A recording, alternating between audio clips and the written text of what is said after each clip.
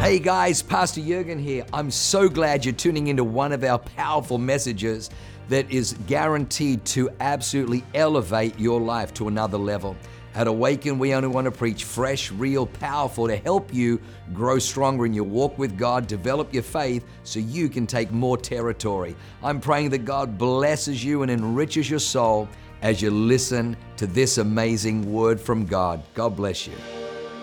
Today is kind of fun because today is part 2. I've never done a part 2 before. Today is part 2 of a message I gave in Salt Lake City a few weeks ago called Army of One. And when I was doing this message with that image, the Army of One, what I meant was your heart, meaning a unified heart. Because when we go through life, we get wounded. And when you get wounded, your heart can fragment, it can get divided. And now we all have these competing desires. There's a part of me that really wants connection. I desire relationships with deep connection. And then there's another part of me that wants to avoid the pain of connection. So there's another part of me that doesn't want to do the vulnerability of that. And now we get into these stuck places. And I talked about how and why that happens and how God leads us out of that.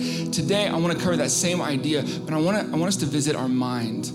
I want to look at our thought life because one of the most active, and I mean active like around the clock 24/7, one of the most active ways that we sabotage ourselves is with our thinking. We think, we sit in that seat, right? We sit in that seat on like a Sunday morning or Wednesday night. We have this incredible revelation and God teaches us something. Pastor Samuel preaches an amazing word and we think, yes, I'm going to do that. I'm going to be different. It's going to change now. But what we don't understand is that when we walk out, there's still this automated programming that we carry with us, that when we go down to the altar, deliverance is the moment when the Spirit of God does what we cannot do, and the power of the Holy Spirit breaks off oppression that we are powerless to. That somebody like the ministry team here, the people who know how to walk in the authority of the Holy Spirit, break off spiritual oppression. That's what deliverance is. Discipleship starts when deliverance ends, and that's when we go through the reconditioning, the retraining, what Paul calls the renewing, where we submit ourselves to that truth again and again and again and again, day after day. And when we are willing to do it, when we're willing to do the hard work of identifying where do I actually still carry lies? Where are the thoughts that are actually still betraying me? And we root those out. Over time, automatic negative thoughts actually become automatic God thoughts, but that takes time. And that's what I want to talk about today. You guys can be seated. This is Army of One Part 2.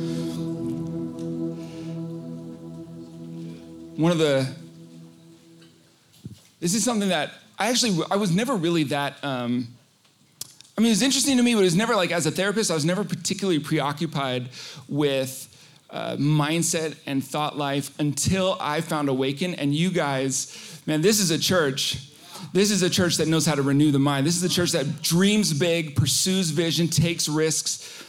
And it was only after I kind of got involved and I got around and I started to learn, and I started, oh my gosh, this is maybe probably the most neglected area of our mental health is our covert, automatic thought life. Because there was a study a couple years ago, a guy named Dr. Fred Luskin at the Stanford University, and it was like a 2 or 3 year longitudinal study. So it was the best data we have. And one of the things that he was paying attention to was how many thoughts does the average person have daily? What would you guys guess? 7,000? 5? That guy's asleep. If you were to guess 7,000, anybody guess higher than that, lower than that? 70? 30,000? On average, their data concluded that on average, people have about 60,000 thoughts a day.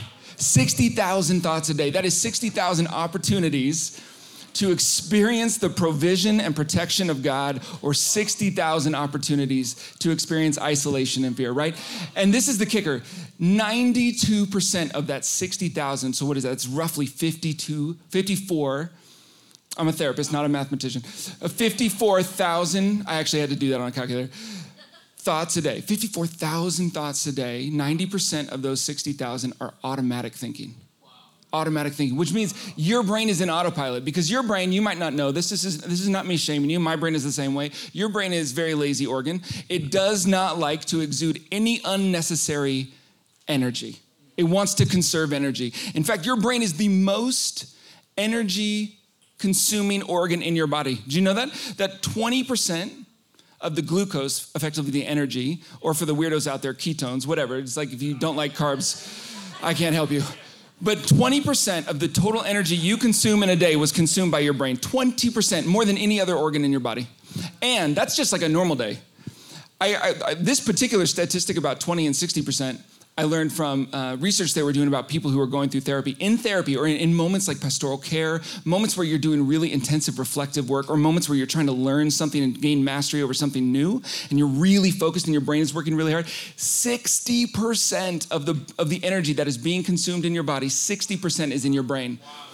Your brain consumes a lot of fuel, and it really wants to conserve. It wants to minimize that fuel. And the way it does that, the number one strategy has a lot.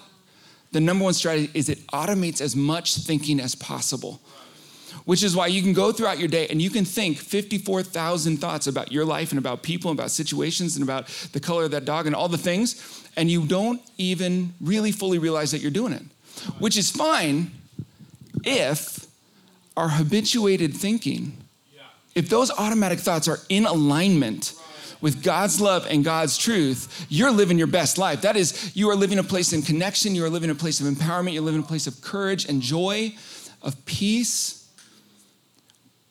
But what if those thoughts are out of alignment? What if those thoughts are programming that you picked up much, much earlier in your life? Sometimes even between the ages of like 2 and 8, we carry automatic thoughts, automatic program, automatic assessment and responses to the situations that we're in, to the treatment that we receive from people. And one of the things the main thing I want to do today is I want to talk about the three biggest lies that I see showing up in my office as I get to work with people. The 3 biggest lies that color, code, and direct our automatic thoughts. They're not that, I bet you if I was to like ask you explicitly, like I have your attention and you're accessing your prefrontal cortex, and I said, do you believe this? And you say, no, I don't believe that. But that isn't where automatic thinking happens. Automatic thinking doesn't happen in your prefrontal cortex. Automatic thinking happens, or it originates, I should say, in your mammalian brain. And so when we're out and somebody's rude to us at the grocery store, we have an emotional reaction to their rudeness. And then that rudeness triggers a thought response that's completely automated. You didn't think of it, you didn't originate it. It's background noise. And does that make sense? Are we tracking? Yeah.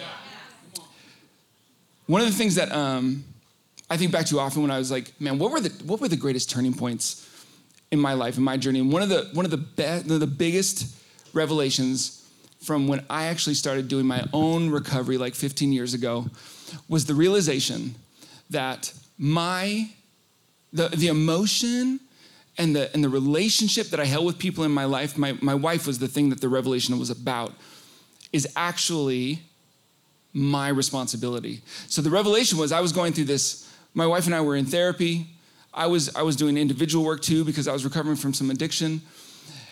And I was doing this work and I'm going through these 12 steps and I'm realizing, oh my gosh, I have always thought of the resentment that I feel towards Sarah as a byproduct of Sarah's behavior.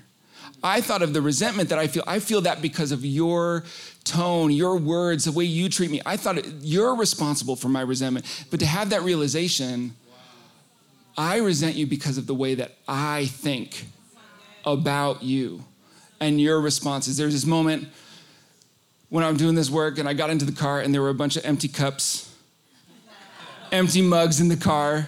And that's like a peeve of mine. We were sharing the car at the time and I got so frustrated. I was like, I've asked her so many times. And I just remember the God like pausing me and the Holy Spirit speaking of, Brian, when you look at those cups, what do you see? And I just remember thinking, I just like disregard. Like I've asked her not to do this so many times. So you know what I see?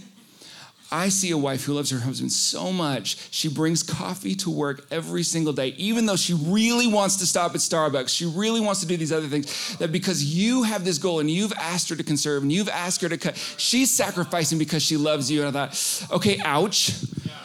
Thanks for that. But it's realization that oh, come on, that contempt, that resentment I felt her, that was an automatic response I had, and it actually wasn't about Sarah. It was about how I was making sense out of that situation. So again, I want to read this really quick passage from James, and I want to talk about these 3 lies. James 1, 23 and 24 says, don't fool yourself into thinking you are a listener when you are anything but, letting the word go in one ear and out the other. And what's that word it says right there? Act. Act on what you hear. Those who hear and don't act are like those who glance in the mirror, walk away, and 2 minutes later have no idea who they are, no idea what they look like. So this is a moment. I like to lay that foundation because to do this kind of work, to have the discussion I want to have today, it's like a little bit raw. It's a little bit vulnerable. When we were in the back, Pastor Katie was like, Brian, what are you thinking when it's so quiet in the room? Because you guys are not often quiet. She's like, does that make you worry or something? Like, no, I'm used to it at this point. God doesn't call me to like deliver and give and share fluffy messages. It's just never been, I'm not a really inspirational, fire you up kind of preacher. God told me what my anointing was. He used the word nerd, and I said, okay, I accept it. I like that, that's fine. But this is the kind of work where we need permission, because I'm gonna talk about things that feel heavy. I'm gonna talk about things that we cannot heal what we cannot feel. We can't rewire parts of our brain that are not activated. And so when we talk about these things, if you're sitting there and you're like, oh my gosh, that hurts. I can connect with, I know what he's talking about right there. Can we just have permission to be people who are in process? That God is making me more whole and more healthy every single day, and we're still in process. And I'm also allowed to say it's okay, it's normal to be in process. And even though the world says that these things are normal and acceptable, normal isn't good enough for me. I want God's best. I want relationships that thrive. I want courage that empowers me to take risks and believe God for big things, right? I want the life God has in store for me. And that's kind of a permission we got to give ourselves. Are you guys in? Yeah. All right, beautiful. Number one, the first lie I want to name is the lie that conflict destroys connection. The lie, the belief, the feeling that conflict is inherently dangerous, that conflict itself is destructive. I grew up in a home where the word conflict had an association. Okay, my mom's, she's a tall woman. She's a powerful woman. She's a strong kind of Midwestern personality. And Sarah, my wife was here in first service. When we were dating in high school, she would pull up in front of my car, and she had this little ritual. Before she got out of my car and knocked on the door, she would park, be right in front of the car, and then roll down the window and listen. And if I could hear Toby, this is what she would say to me, if I could hear your mom from the street, I just pulled away. I just like, I'm gonna keep driving. Because this is not a day for like a pop by. This is not a day for saying hello. Conflict, the word conflict, I associated that with volume. I associated that with big anger and dramatic emotion. And I associated that with a household that had 3 divorces by the time I turned 12. That's what conflict meant to me. And so we had this moment when I kind of moved fast, because like I said, Sarah and I dated in high school. And then we had a very dramatic, like category 5 kind of high school drama breakup. We had one of those. And then 3 years later, I kept my eye on her because about the time we graduated, I was feeling a lot of resentment. I didn't want Sarah in my life. I didn't want to be her friend. And then Sarah went on a mission trip for a month to Romania and got on fire for God. And she came back and she had bright red hair and she had this spirit of fire that I had never seen before. And all of a sudden she was like really looking attractive again. And so I decided I'm gonna get close to Sarah again. But I waited, I took my time. We took about 2 years. And 2 years after we graduated high school, I sat Sarah down. I told her, I don't want to just be your friend. I want to be more than friends. And I pulled out a 3-ring binder. And I opened it up to a 5-year plan for our relationship. This is true. I wanted her to know I was serious. I wanted to take that girl off the market. Ladies, if a guy sits you down with a 5-year plan as he's asking you out, it's not an automatic no.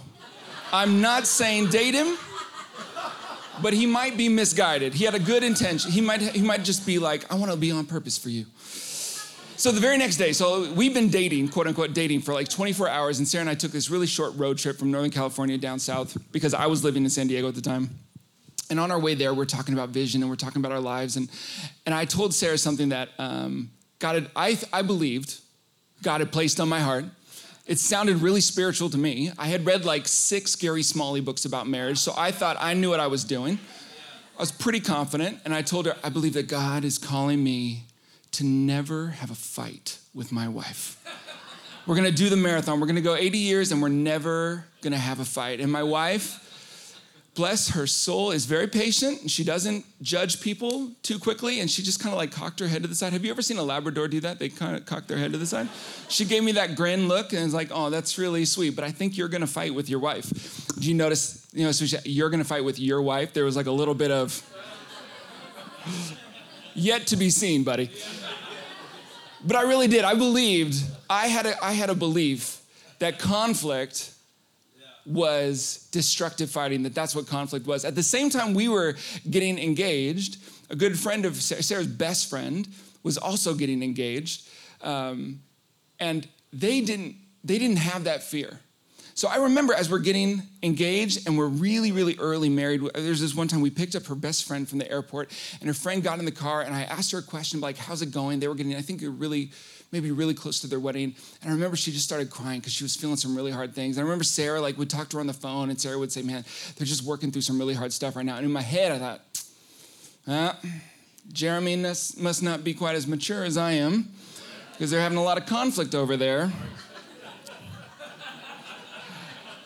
What I didn't know is that Jeremy had the wisdom to know you either fight early or you fight later. There's no getting around conflict. And their marriage started out really intense and challenging. They worked through really hard stuff and really rich and got stronger and stronger and stronger, to the point where I remember about 2 years later, maybe a year and a half later, they came over to our house. We were playing cards. And I remember making an observation. I had never seen this before. Jeremy and Lacey were like almost, they were being playful, we were having fun, we were all laughing, and they would say these things like, oh, I could never get away with saying that to Sarah. I remember this one point we're playing cards and they're very competitive, and Lacey's saying something like, you make me want to hit you. Do you want me to want to hit you?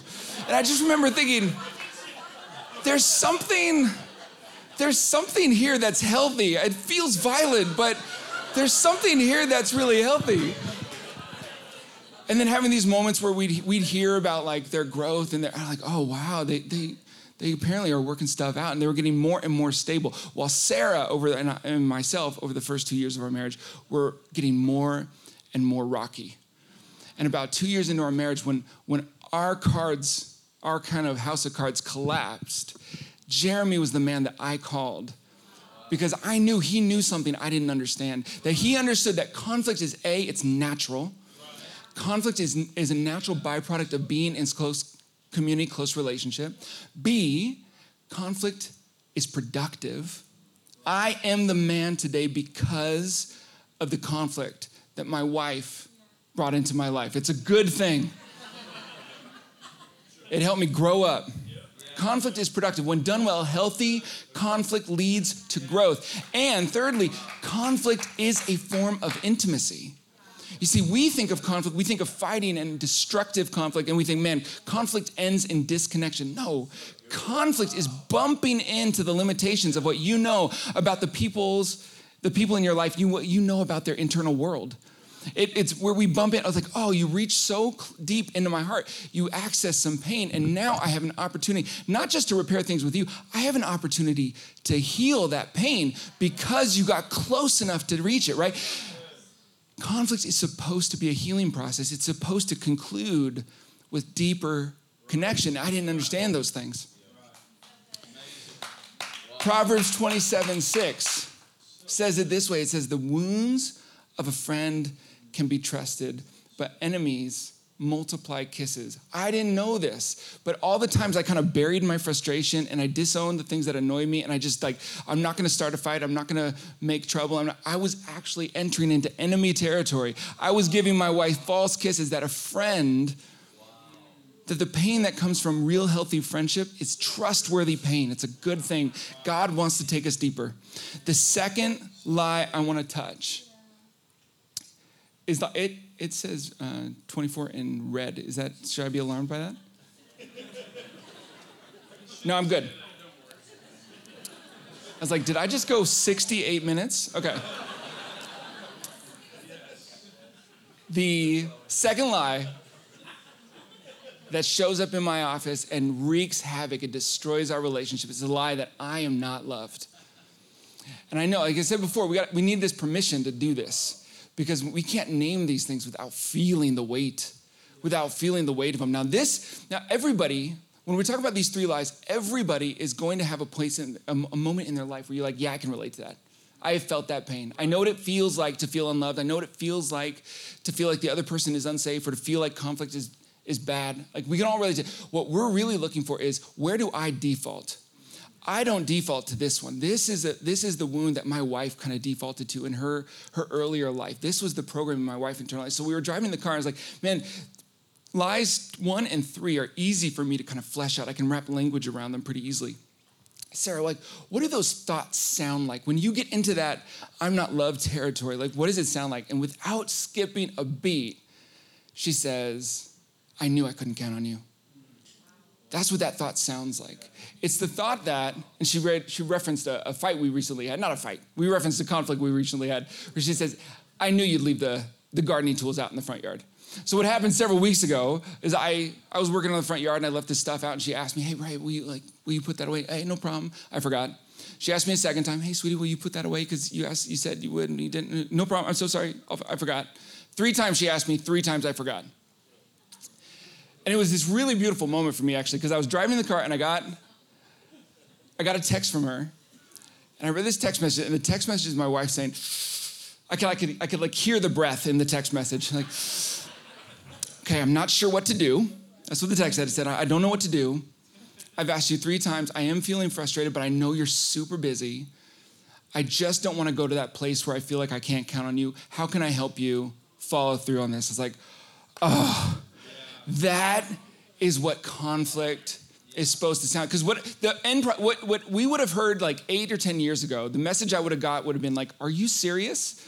It's super frustrating that you clearly don't love me, and all you care about is yourself. I'm turning it up a little bit, but it was so cool to get that text message. Like, wow, my wife's automatic thoughts have been so deeply transformed that her automatic thought is, I know you're going through something hard. I know you're busy, and I know that I have a need to know that I can count on you, and you're not going to break your word to me. That's a need that I have. So what do we do with this? And she left it up to me. In the past, you know what had happened in the past with that attack? I would have felt attacked, I would have felt defensive, and I would have pushed away her concerns. I would have pushed away maybe the meanness or the anger that I felt. I also would have pushed away the validity. I would have pushed away my own growth. But when I got that text message, I was like, oh, I can't wait to get home and put those tools away. I want to show my wife that she can count on me. Honey, I'm so sorry. Thank you so much for telling me this way. But when she was, we were sitting in the car, and she rattled off these 3, what does that wound sound like? The first thing she said was, I knew I couldn't count on you. Then she referenced that 5. She said, and she gave me a little wink when she said it, I knew you were going to leave those out. And then she kind of took it all the way to 10. And she says, the extreme of that is, I knew you'd leave. Because that pain, that wound, beneath I'm not loved is a deeper fear. It's a deeper wound that most of us don't even dare wrap language around it. It's the deeper wound that I'm not worthy.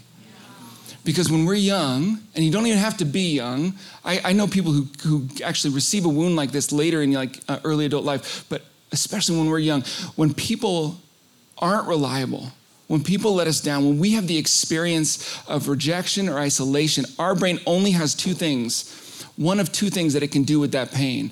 It can either externalize the pain and say the problem is you, or it can internalize that pain and say the problem is me. When we internalize that pain, the message is there's something wrong with me, and I can't count on the need to be loved. That's not a reliable thing. So thoughts that person might have about themselves, they say, oh, I tend to focus on my partner's strengths a lot. I tend to focus on my friends' strengths, on the people in my life. I focus on their strengths, and when I focus on their strengths, I actually feel insecure. It leaves me feeling like, oh man, what are my strengths? They feel not good enough. And they say, oh, I just tend to kind of take better care of others than I take of myself.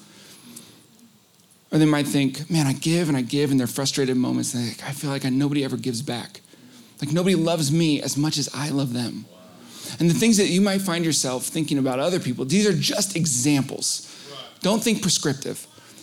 You might, man, I knew I couldn't count on you, like Sarah said. And the feeling that, man, people in my life tend to feel really self-centered. Like, why you don't care about me, or you're not thinking about me, or I'm not special to you. Why? Because that person sits with a pain that they're constantly having to manage. Like, oh man, do I really know? Do I really know that the people in my life delight in me? Can I feel that? And when they sit with that anxiety, Sarah was even taking me deeper. She's like, most of the time I don't feel unloved. Most of the time the anxiety surfaces and I feel unliked. Like when we would get into these fights, like these really tense moments, and maybe that, 5 or 10% of the time would actually go someplace that felt more productive, right? It wouldn't spiral out of control early in our marriage. And we get to that place where we were sharing something more vulnerable. I remember Sarah would say, like, Brian, when we're stuck in that place, there's just this deep feeling like, you don't love me. And I say, you what? You think I don't love you? And she's like, yeah. Wait. Do you never have that feeling like you wonder if I love you? No, I literally never questioned that. I think you might not like me in that moment. I think I probably really irritated you or made you really angry. I think you're focusing on my flaws, and that I feel like you don't respect me maybe. But I never questioned, does she love me? But that's where her heart goes in pain. The second belief, the second lie I want to name, or is this the third? I'm sorry, this is the third lie. The third lie I want to name is the lie that you're not capable. And that's how I carry it, right? So if Sarah's wound, if the first wound is the wound that you're not, is the wound that I'm not worthy, I'm not loved because deep down I'm not worthy.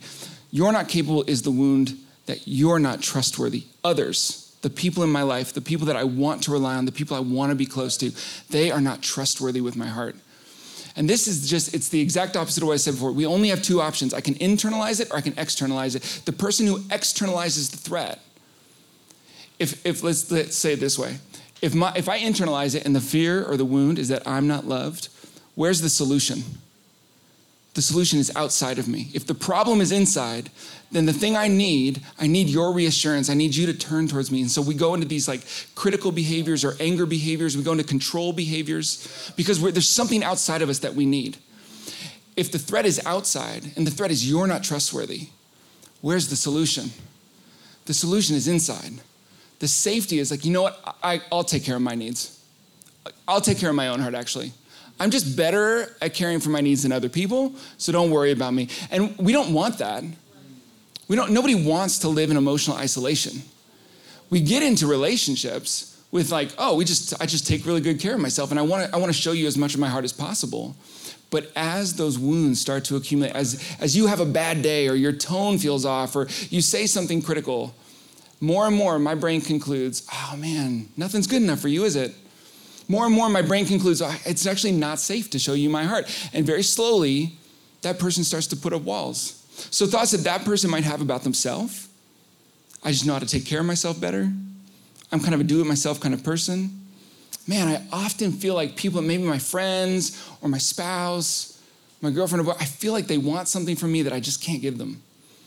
And then when it gets really stressful, I start to feel suffocated. And then we start to grow in this feeling of resentment, like, man, what's wrong with you? You want too much. And what's going on? Walls are going up. Because my brain is accessing, it's thinking about the situation in a way that leaves me wanting you less, because wanting you feels unsafe. There was a moment really early in my career where I had just recently finished graduate school. It was like one of the first times, maybe even actually the first time that somebody like said, hey, Brian, would you come share with our group? And it was a MOPS group. If you don't know what MOPS is, Mothers of Preschoolers. It's a massive group of women in the highest intensity joy kind of season of their life, just on the brink of sanity. It's like, that's the group you're talking to. And when you talk to that kind of group, and you're a mental health professional, and you're talking about emotional responsiveness, and you're talking about self-care, you're talking about these things, it's an easy crowd. They're all about you. They want to hear about emotional responsiveness. They want to hear about self-care. They want to hear that, okay, I'm not insane. The feelings that I'm feeling are normal. And it's even more fun, I think, this is my theory, it's even more fun when it's a dude on stage talking about emotional responsiveness and, self-care and things like that. So my wife goes with me to this MOPS group, and I teach, 30, 40 minutes, and I get down, and I'm talking to the people, and when we leave, my wife shares with me that one of the women in the crowd approached her after my talk. And she came up and she did the little arm thing where she like touches the arm. She said, "You are so lucky." And me knowing the right answer in that, I'm the lucky one is what I said to Sarah. But in my head, I thought, yeah, she is pretty lucky. I'm pretty sensitive. And it's one of those moments where in the moment it didn't feel too dangerous, but I was still healing, she's still healing. We've only kind of been in growth and in healing for like, at this point, maybe like a year and a half. So we're still really early in our healing process. And we still get really stuck in conflict. And those danger cues, those alarm systems still go off pretty intense. And the first time we had a fight after that talk, my brain, as it's getting more and more tense and we're feeling more and more stuck, my brain retrieved that file. And I remember sitting there. I didn't say this out loud. Remember, I'm very smart. I didn't say this out loud, but I remember sitting there looking at Sarah, feeling like just defeated and frustrated. She looked angry, and I remember just thinking in my head, like, man, people who don't even know me respect me more than you. It is funny, if you think about it. But it didn't feel funny in that moment. In that moment, it felt like justification. It felt like, oh, you're not safe. If you really loved me, you'd respect me more than this. If you were safe, if you were trustworthy, you wouldn't feel these things or talk to me this way. And then we took a break because at this point we're like, okay, we're getting better at this. This is not how we want conflict to go. We took a break, and at that point our agreement was like, okay, we can take a break if you go take a break with the Lord. And I remember sitting with the Lord. I'm still angry about it. And I said, with God, I can say, like, okay, you already know I thought this. I'm like, Lord, I don't know what to do. It feels like people who don't even know me respect me more than Sarah. And God's response, have you ever felt God respond to you in a way that was like very nonverbal? I know it's hard, but you can feel his presence. You can almost feel like his arm is around you, but he's just like, he's just like, you can just feel, he's like, do I have to say it? Or are you gonna, I'll just give you a second. You'll get there. You'll get there. He's like, okay. So when I get wounded, when I feel threatened, when I feel not good enough, I outsource that pain and I say, you know what the problem here is? The problem is that you don't respect me the way you should. And I push that pain away. Because maybe my wife not respecting me, the person who knows me greater than anybody on earth not respecting me as the woman who observed 30 minutes of my talk, maybe that's data about me. Maybe that has something to do with me, right? Like I posted a video recently, a couple weeks ago, of like this bear that just cracked me up. This bear's walking through the woods and it comes across a mirror that's nailed to a tree. Have you guys seen this? And I just added the words, that is the moment when you realize who is to blame for the problems in your life. And he freaks out and he rips the mirror off the tree. Pastor Leanne actually took the video and she posted it. Like, if you want to just talk about the end all be all, you're like, I'm retiring right now. This is the pinnacle. Pastor Leanne took one of my videos. Greatest moment of my life. But that's a painful moment. The moment you realize, oh, I think my resentment is your fault. My resentment is my fault. This is how I build the wall.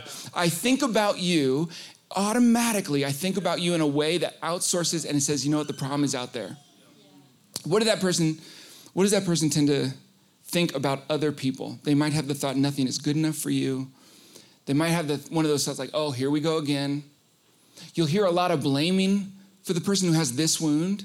Because it's like, you know what, the only reason we ever fight is because you get angry or you start fights. Because what they're doing is they're pushing that pain away.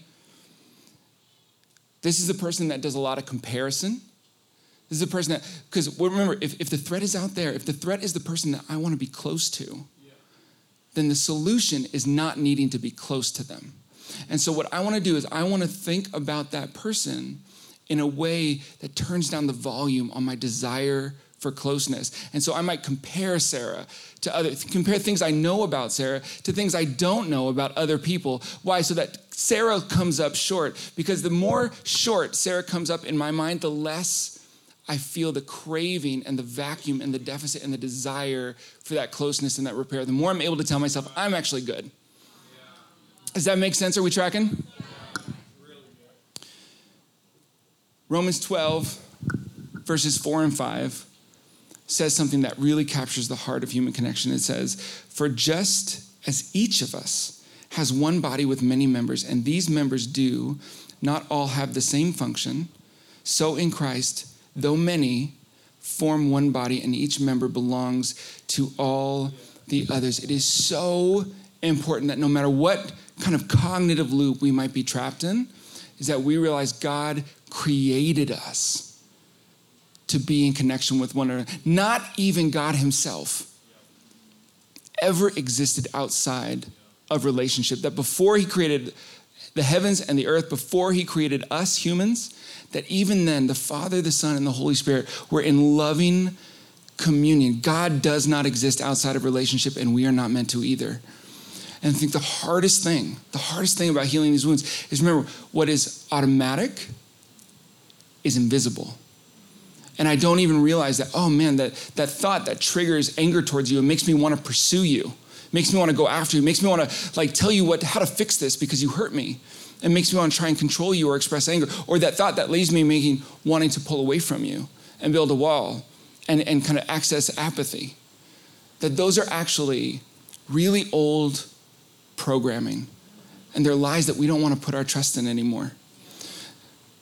What I want to ask, because again, this is raw.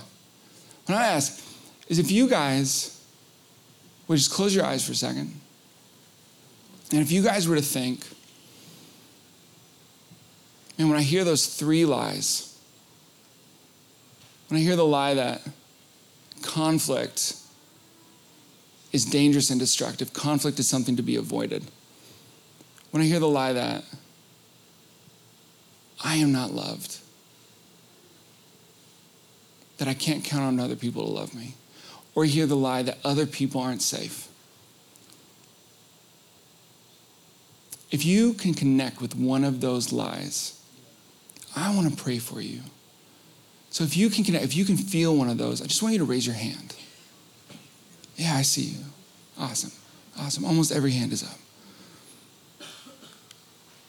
And I want you to know that transformation, healing, isn't a byproduct of the realizing. It's not a byproduct of getting to sit in that seat and learn, oh, there's a better way.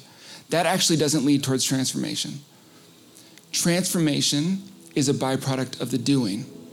It's a byproduct of letting somebody hold my hand, looking into somebody's eyes, naming the lie and the fear that I'm carrying, and having that person pray that lie off of my life. It's a byproduct of doing the work every day and saying, oh, I'm gonna watch. I'm gonna watch for that lie. I'm gonna watch for thoughts that reflect that pain. And every single time they surface, I'm gonna do what Romans says. I'm gonna take them captive and I'm gonna bring them in to alignment. I wanna show you guys a worksheet, a process, a discipline, a practice that has been transformative in my life and many, many people I've worked with over the years. But before I show you this practice, I want to be so clear that healing never starts with a practice that you can do all by yourself.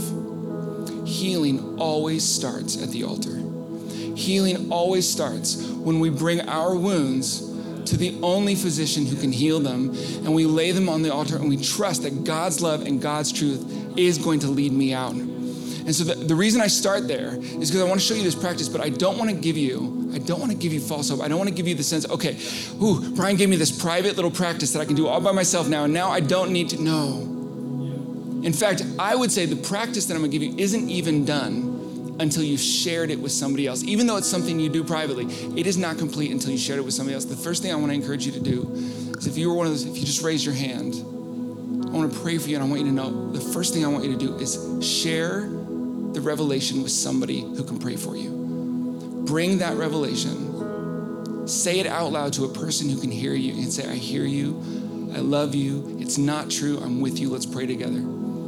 So just close your eyes. If you raise your hand, Lord, I pray for every hand that went up. I pray for every heart that is opening and doing the vulnerable, the courageous work of letting you search them, like David said. Search me, oh God.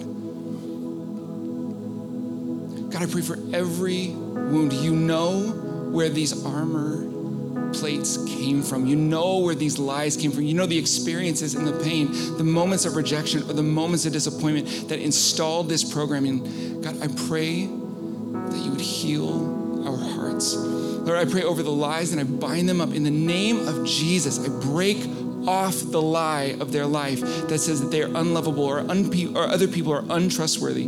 Lord, I break off the lie that says conflict is dangerous, that they can take courage, they can trust you, they can vulnerably enter into conflict with the people in their life that they love, and they can reestablish connection. And Lord, I loose the safety that only your Spirit can give us. And what I want to encourage you to do is a practice I'm going to show you right now, which I call thought alignment.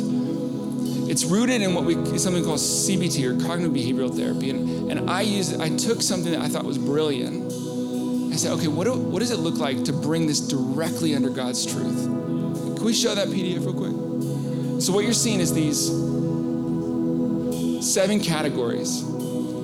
Because that language, let's take the thought captive, it sounds really good, but how do you actually do it? Like, what do we actually do? And how do we take captive in a way that leads to neural rewiring, that actually leads to new automatic thoughts? And this is a concrete way, a powerful way you can do this. First thing you're gonna do is you see situation. And so what is the beacon light? What is the dashboard light? What is the thing that alerts me that it's time to take something captive? It's pain. Your emotion is not betraying you. It's not always rational. That's okay. Emotion was never meant to be rational. Your emotion is an alarm system. It's a compass that's pointing you to an unmet need. So when you feel anger, take a second, don't let the anger steer the car, but ask that question, why am I feeling anger? What's the thought? What's the belief? What is the agreement that I've made that's led me to feel anger or feel despair or feel alone or feel sadness or feel fear? When I feel one of those pain emotions, because you know what the pattern is in your life, you're gonna describe what is happening right now. Oh, I was just in a tough conversation with a friend, or I was in a tough conversation, or I got bad news, or I learned I saw a report or something. Something happened that triggered anxiety, anger, or loneliness. Something triggered the pain. I'm gonna just describe what was it, as few words as possible. I'm gonna say initial response, but I want you guys to write down, and I'll tell you, this is the tricky part, is I want you to write down the emotion that got activated.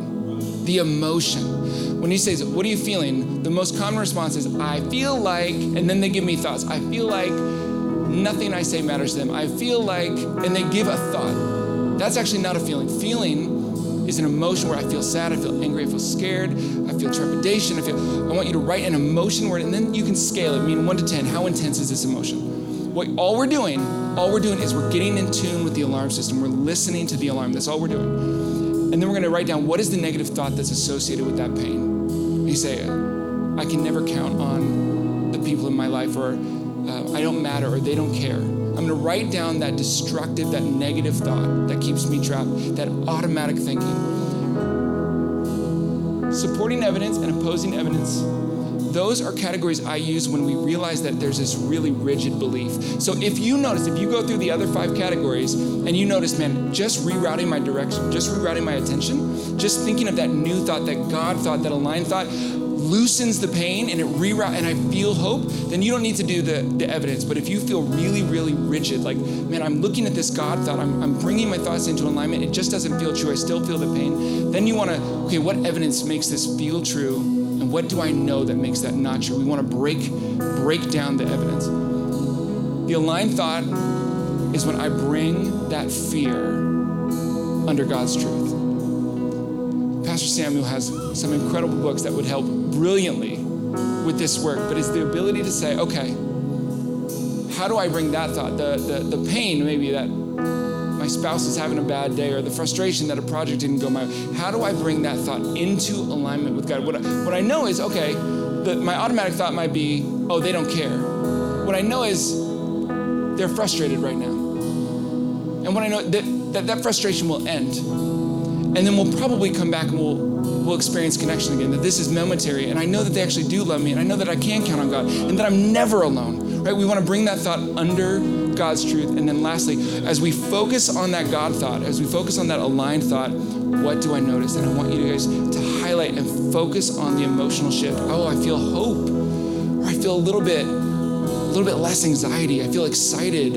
I feel compassion for that person instead of anger for that person, because emotion is what we call neural growth factor. Emotion is actually the energy in your brain that reroutes neural pathways.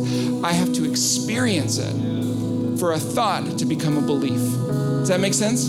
So we want, as much as possible, we want to let ourselves focus on, man, what does it feel like to reroute my attention towards the truth of God? Wow, what an amazing word. I hope you enjoyed that as much as I did. Hey, listen, for more information about our church, go to www.awakenchurch.com or subscribe to our YouTube channel if you haven't already, and download our app. It is amazing. It is chock full of incredible messages, information about upcoming events, and you can even support our ministry if you feel so inclined. We loved having you with us today. We look forward to seeing you again. God bless you. Live a life that is transformative. Bye for now.